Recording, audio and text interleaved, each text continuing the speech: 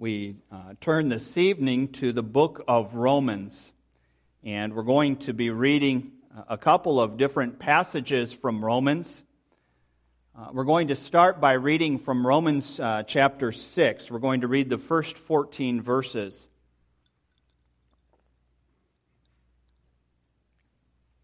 This evening, we are continuing our series on prayer, our series on the Lord's Prayer specifically, which is guided in large part by the Heidelberg Catechism. And so I would encourage you to have Lord's Day 49, which should be printed in your bulletin. Have that at hand as well, as we'll be reading that after we read from the Word of God this evening. But we're going to begin our reading with Romans chapter 6, verse 1. Hear the word of the Lord. What shall we say then? Shall we go on sinning so that grace may increase? By no means. We died to sin. How can we live in it any longer? Or don't you know that all of us who were baptized into Christ Jesus were baptized into his death? We were therefore buried with him through baptism into death, in order that just as Christ was raised from the dead through the glory of the Father, we too may live a new life. If we have been united with him like this in his death, we will certainly also be united with him in his resurrection. For we know that our old self was crucified with him, so that the body of sin might be done away with, that we should no longer be slaves to sin, because anyone who has died has been freed from sin. Now, if we died with Christ, we believe that we will also live with him. For we know that since Christ was raised from the dead, he cannot die again. Death no longer has mastery over him. The death he died to sin once for all. But the life he lives to God. In the same way, count yourselves dead to sin, but alive to God in Christ Jesus. Therefore, do not let sin reign in your mortal body so that you obey its evil desires.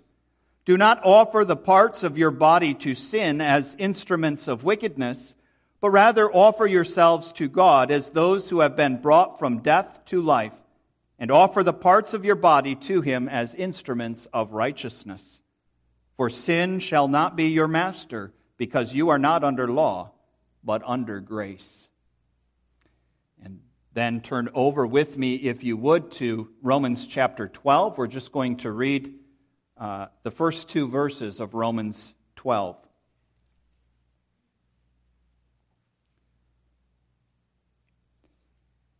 Therefore, I urge you, brothers, in view of God's mercy, to offer your bodies as living sacrifices, holy and pleasing to God.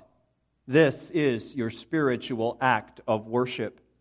Do not conform any longer to the pattern of this world, but be transformed by the renewing of your mind. Then you will be able to test and approve what God's will is, his good, pleasing, and perfect will. And then turn over to Lord's Day 49, if you would. We come this evening to the third petition of the Lord's Prayer, the third request. And so our catechist asks, what does the third request mean? Thy will be done on earth as it is in heaven means, help us and all men to reject our own wills and to obey your will without any backtalk. Your will alone is good. Help everyone carry out the work he is called to as willingly and faithfully as the angels in heaven.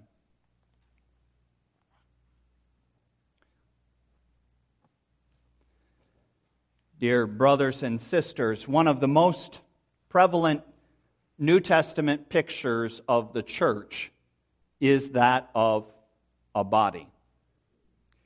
This is an image that Paul uses, and in fact, to say that it's an image is is actually understating the case. Paul states it simply as a fact. The church is a body. And as familiar as this kind of language is to us, I believe that we often miss the extent to which this illustration, this description applies to us as believers. Imagine for a moment if your body parts were to go on strike. Now, boys and girls, once you learn to walk, most of you don't have to think about putting one foot in front of the other. You just do it. You don't actively think as you walk through the house to have to walk around the kitchen counter, to walk around the couch. You just do it. You do this subconsciously, and what you're not even thinking about is that all of your body, from the top of your head to the bottom of your feet, is engaged in that activity of walking. You don't have to think about it because all of the parts of the body are moving together. They are working together, and they're all being regulated, as we know from the study of science, by the brain and by these electronic impulses, this messaging that the brain is sending through the nervous system to every part of the body. But now, imagine that you wake up one morning and every part of your body has somehow become disconnected from that central system, that central nervous system. It's become disconnected from the brain. And so as you go to get out of bed, something that you do without even thinking about it on a normal day, you fall to the floor. Because one foot goes this way and one foot goes this way. And by the way, your legs don't want to operate in conjunction with your feet. So your legs want to go this way and this way. And we could come up with all sorts of silly examples of what this might look like. But simply put, it would be chaos, wouldn't it? It would be chaos if our body parts somehow became disconnected from the central nervous system and became free agents. They did whatever each body part thought was best. Well, the same applies to us as believers. You see, the body, as Paul says, we are a body. As Christians, we are all part of Christ's body. And we learn from Scripture that Christ is the head of the body. And the idea is that of this well-oiled, well-engineered machine. This head, Jesus Christ, indwelling every member of his, like the central nervous system of the body in some sense, and every member, every part of the body moving in conjunction with the messaging that is being sent by Christ the head through his Spirit. But that's not actually our experience many times, is it? For we find within ourselves there is a tension. Because we find the Word of God, we find the Spirit of Christ saying one thing to us, walk in this way, and we find within ourselves resistance to that. We find within ourselves another will that says, no, I want to go this way. And then we multiply that as we come together as a body. And every member of the body has an opinion. Every member of the body has a will. And at times, church life can become chaotic because the members have grown out of sync with Christ the head, and every member is a free agent seeking to do what it wills.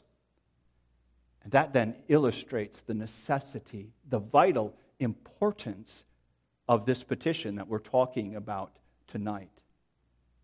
Thy will be done on earth as it is in heaven.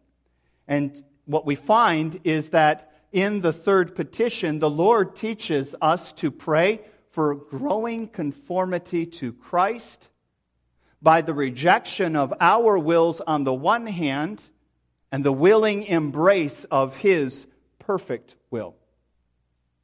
And we're going to explore this request, thy will be done, by considering two elements of this prayer that the Catechist brings out to our attention in the light of God's Word. So first of all, we see that this prayer, thy will be done, is a prayer for the rejection of our own wills.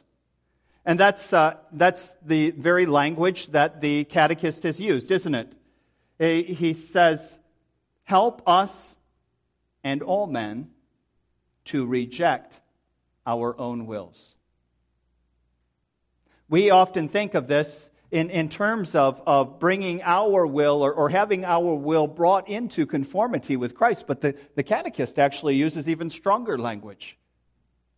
And he says, this is actually a prayer for the rejection of our own wills. Well, how are we to understand this? What's going on behind this? So let's explore the dynamic here. First of all, we have the reality, according to Ephesians 2, verse 1, that we are dead in our sins apart from Christ.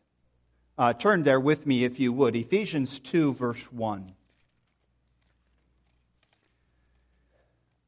Here we read, as for you, you were dead in your transgressions and sins, in which you used to live when you followed the ways of this world and of the ruler of the kingdom of the air, the Spirit who is now at work in those who are disobedient.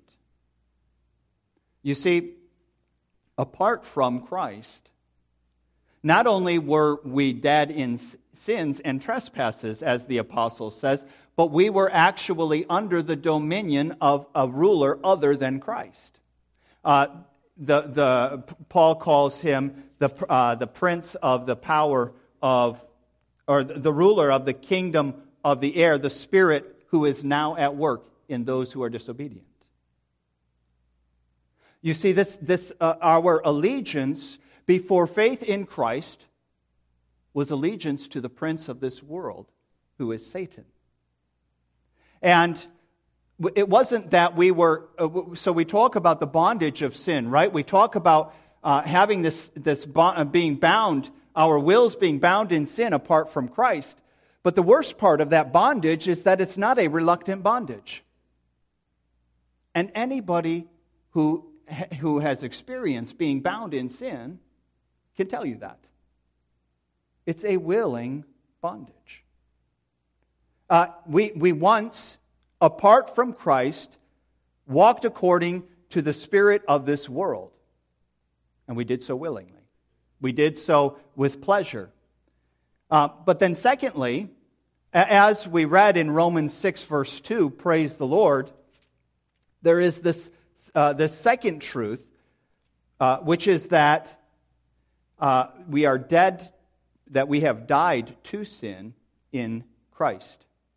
In Romans 6, verse 2, he says, we died to sin. And then again, verse 3, don't you know that all of us who were baptized into Christ Jesus were baptized into his death? We were therefore buried with him through baptism into death. Now think about the imagery. Think about how radical what he's actually saying is. He's saying that those who are in Christ, that those who are indwelt by the Spirit of Christ, they hang on the cross with Christ. They are laid in the tomb with Christ. That by virtue of our baptism, particularly our baptism of the Spirit of Jesus Christ, we are actually dead. Our old self is dead, laid in the ground, buried with Christ. So we were dead in sin apart from Christ, but now we are to account ourselves dead to sin in Christ. And all of this is wrapped around this idea of union with Christ. A big idea, a theological phrase, one that we talk about, but we often don't really think about what we're saying. And yet Paul says this union with Christ is so complete, it is so close, that when we read of Christ's death, when we speak of the truth of Christ's death, we are to account ourselves dead with Christ. When we read of our resurrection, when we think of our resurrection or speak of it, or Christ's resurrection rather, we are to account ourselves as raised from the dead with Christ. Now, what does that have to do then with this issue of the will? Well, it's simply this. There was no internal conflict before we knew Christ. Sometimes people are confused. I wonder if some of you here this evening have had this, that you came to faith in the Lord Jesus Christ, and your experience was such that maybe you did not grow up in the church, maybe the truth of the gospel was not clear to you, so there is a specific period in your life during which you understood the gospel for the first time. You understood your state apart from Christ for the first time. And you understood the message of Christ crucified for sinners for the first time. And when you embraced Christ by faith, oh, how your heart was filled with joy. And you reflect on that time, and what a glorious time that was. And it felt like you were suddenly lightened, like we're reading about in the Pilgrim's Progress. You felt very much like Christian did when that burden dropped off his back at the cross. There was a spring in your step. And suddenly you found new strength. And there were maybe sins that you had been struggling with, and suddenly you didn't experience a struggle with those particular sins anymore. And you thought, praise the Lord, hallelujah, I'm free. And then, as days followed days and weeks followed weeks, the reality of the plodding of the Christian life set in. Suddenly those old temptations returned once again. Maybe it even caused you to despair. Maybe you thought, if I was a Christian, I wouldn't be feeling this way. If I was a Christian, I wouldn't be thinking this way. If I was a Christian, I wouldn't have such strong desires to go in this way. If I was a Christian, I wouldn't be looking at this. I wouldn't be doing this over here. But you see, the message of Scripture is not that the struggle ends when we come to know the Lord Jesus Christ by faith, but that the struggle begins there. That whereas up to that point, you had known no struggle in your flesh, because you willingly did the deeds of the flesh, you willingly walked as a subject of the prince of this world. Now there's a conflict, there's this principle, and there are these butting heads within inside of you. Which is a truth that we find in Galatians chapter 5, if you would turn with me there. We find it also in Romans, although Galatians states it so clearly, so succinctly. Chapter 5, verse 17 of Galatians. For the sinful nature desires what is contrary to the Spirit, and the Spirit what is contrary to the sinful nature. They are in conflict with each other, so that you do not do what you want. Have you felt that? Do you feel that? What I often call the Romans 7 reality being played out within your life? The good that I would, I do not. The evil that I would not, that I do. Well, you see, that's actually an evidence that the Spirit of God has entered into your heart. The conflict itself is an evidence of faith in the Lord Jesus Christ. It's an evidence of union with the Lord Jesus Christ, the indwelling of His Spirit. And so then this is the reality for the Christian in this life. It is a life and death struggle. And we feel that the Spirit is strong at a particular point, and we feel that the flesh is strong at a particular point, and the two are continually butting heads. Well then, this again underlines the need to pray thy will be done. Because what's really going on is there's a conflict between my will, the will of the old man Justin, with the will of the Spirit of Christ. And these two wills are going in opposite directions, and so we need then to pray, thy will be done. And when we're praying, thy will be done, we're praying for the crucifying of the old self with its desires. We're praying, in a sense, what Romans 12, verse 1 describes, offering ourselves as a living sacrifice. We are to imagine ourselves as we walk this Christian walk, nailed to the cross, the desires of our flesh nailed to the cross. And so then also this prayer, thy will be done, is a prayer for a right accounting. Look at Romans 6, verse 11. Paul says, in the same way, count yourselves dead to sin, but alive to God in Christ Jesus. Dear child of God, dear brother, sister, is this a daily reality for you? That you wake up in the morning and you say, I am dead to sin. That body of sin, that man of sin, that woman of sin is in the ground. It is in the tomb. It is dead. And I am risen with Christ. I am risen in Christ. I am united to Christ by His Spirit. I partake of the life-giving blood of Christ through His Spirit. And I am seated in the heavenly places with Christ Jesus. This is the kind of accounting that needs to be going on in our lives day by day. And yet, very often, if you're like me, you're distracted with many other things. And you get out of bed, you're thinking about 500 different things. And the last thing on your mind is that you are on the battlefield. That you are stepping out into contested territory.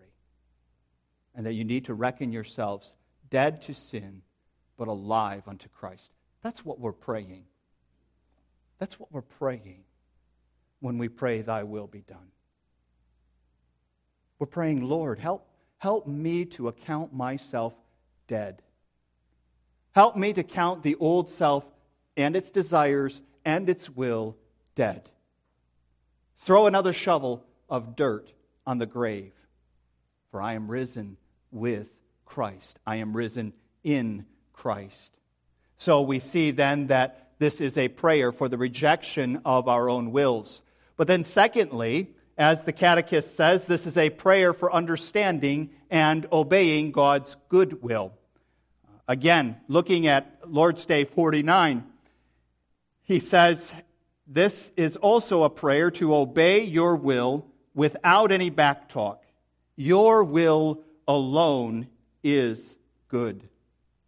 And of course, the same truth that undergirded the first point undergirds this point, which is that we are united to Christ as the head of the body.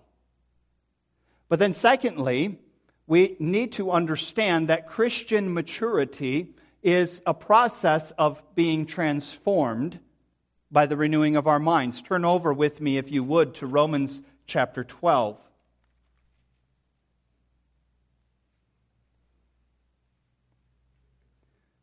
Look with me a moment at the second half of verse 2. Romans 12, verse 2b. He says, then you will be able to test and approve what God's will is. His good, pleasing, and perfect will. Do you see the implication that Paul is making here? What he's saying is that there is a mental problem that all of us are suffering with.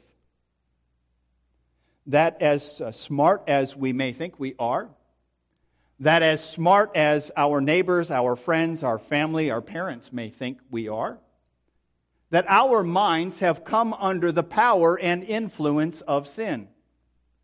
That our thinking is affected by sin, so much so that our spiritual understanding is darkened. And we have need for the renewing of this mind, particularly, as he says, so that we will be able to test and approve what God's will is.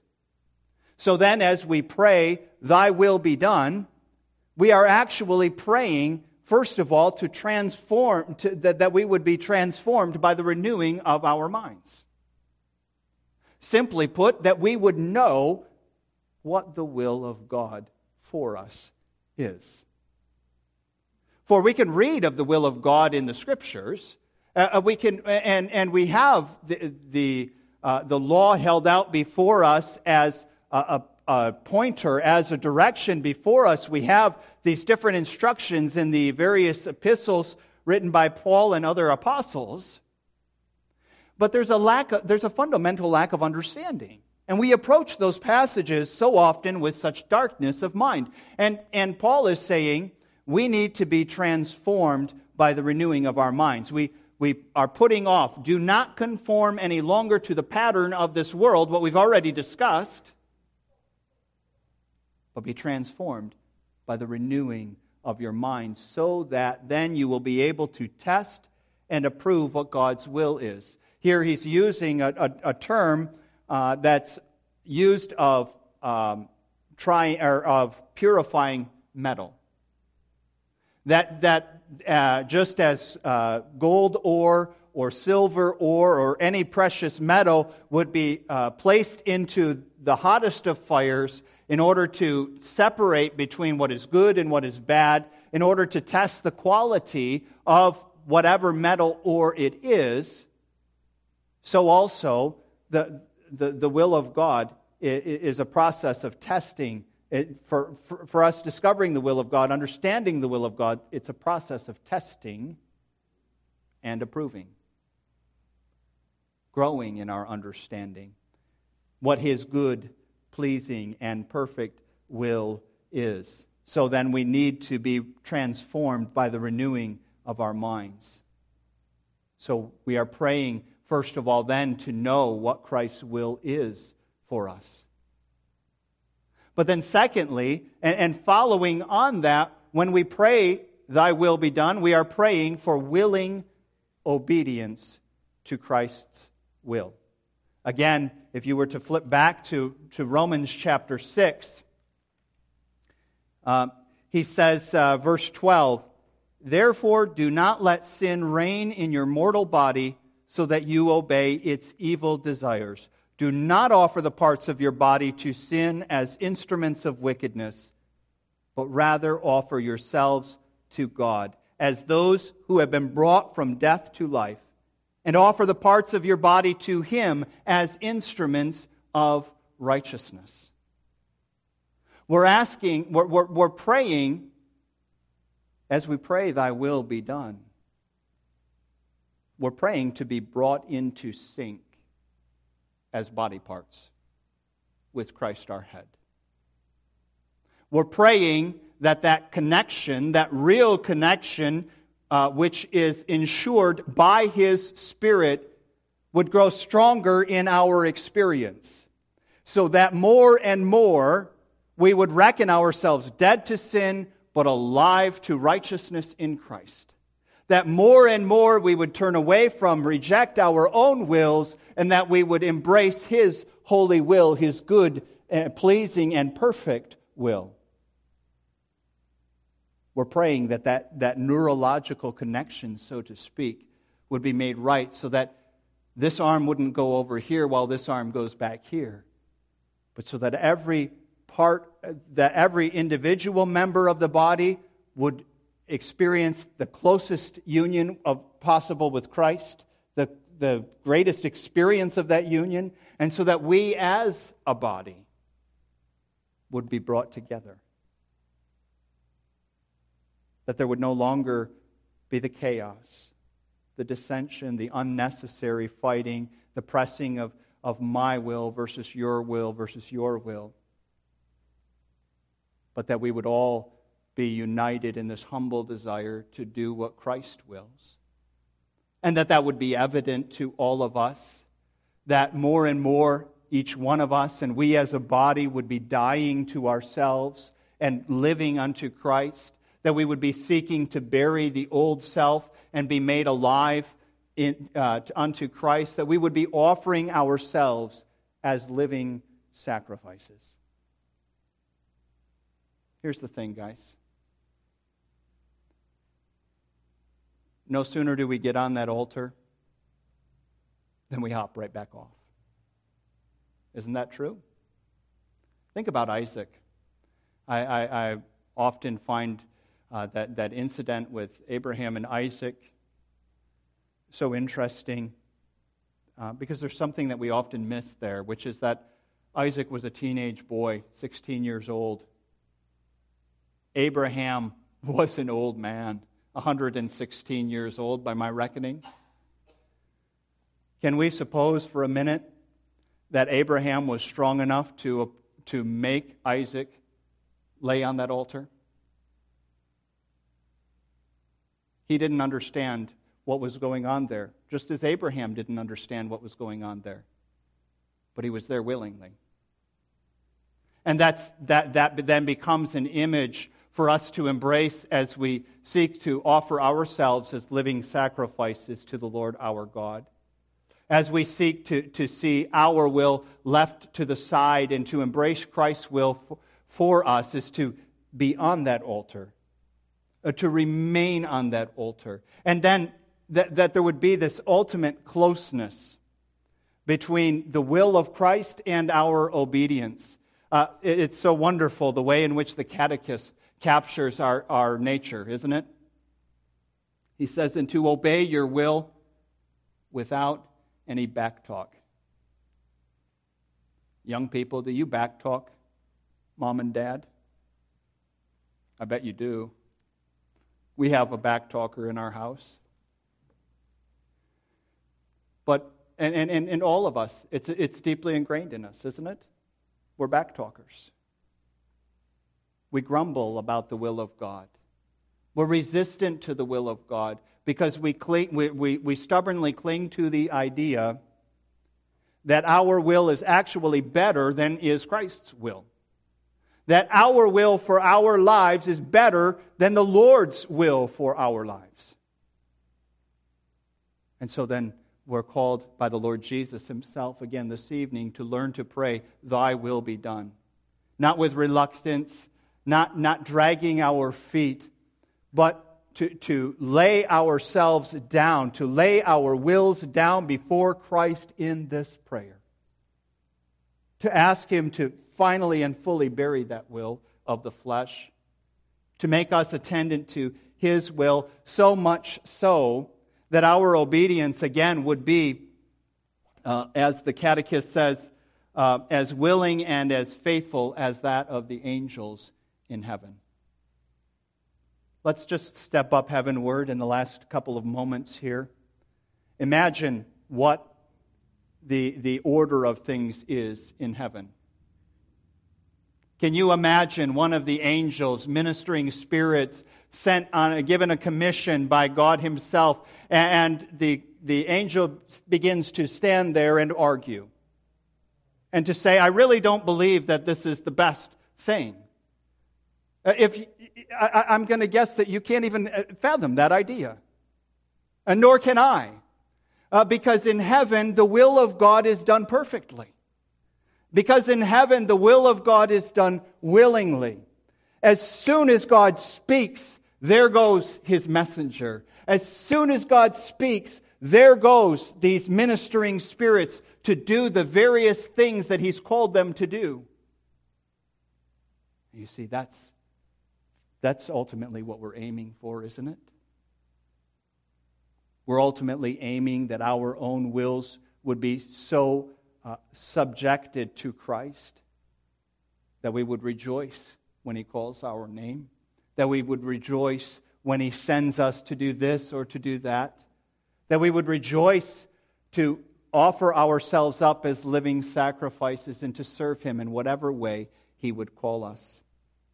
You see, the Lord in this prayer, thy will be done on earth as it is in heaven, is a prayer for conformity to Christ that consists of rejecting our own wills and embracing His perfect will for our lives.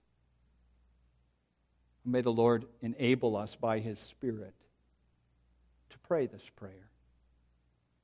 Not just here and there, but multiple times daily, if that's what's needed. To day by day, wake in the morning, reckoning ourselves dead to sin, reckoning ourselves dead to our own will of the flesh, reckoning ourselves alive in Christ, and ready to do His bidding. Let's pray. Oh Lord, our God, we come to you this evening and we thank you so much for your word. Lord, what would we do without your word? We thank you, Lord, that we have your gospel message here. We thank you for the glorious truth of all that you have done and the way in which you are reconciling all things to yourself in Christ Jesus. And we pray, Lord, that your will would be done in us on earth as it is in heaven. In us as individuals, among us as a body. Lord, we ask that you would crush that grumbling and that resistant spirit within us gently, taking all of that away, Lord, and making us willing to serve you, filled with love, filled with joy in all that you have done for us. Lord, may your will be done. We pray, apply this word then to our hearts, for we ask it in your mighty, precious name. Amen.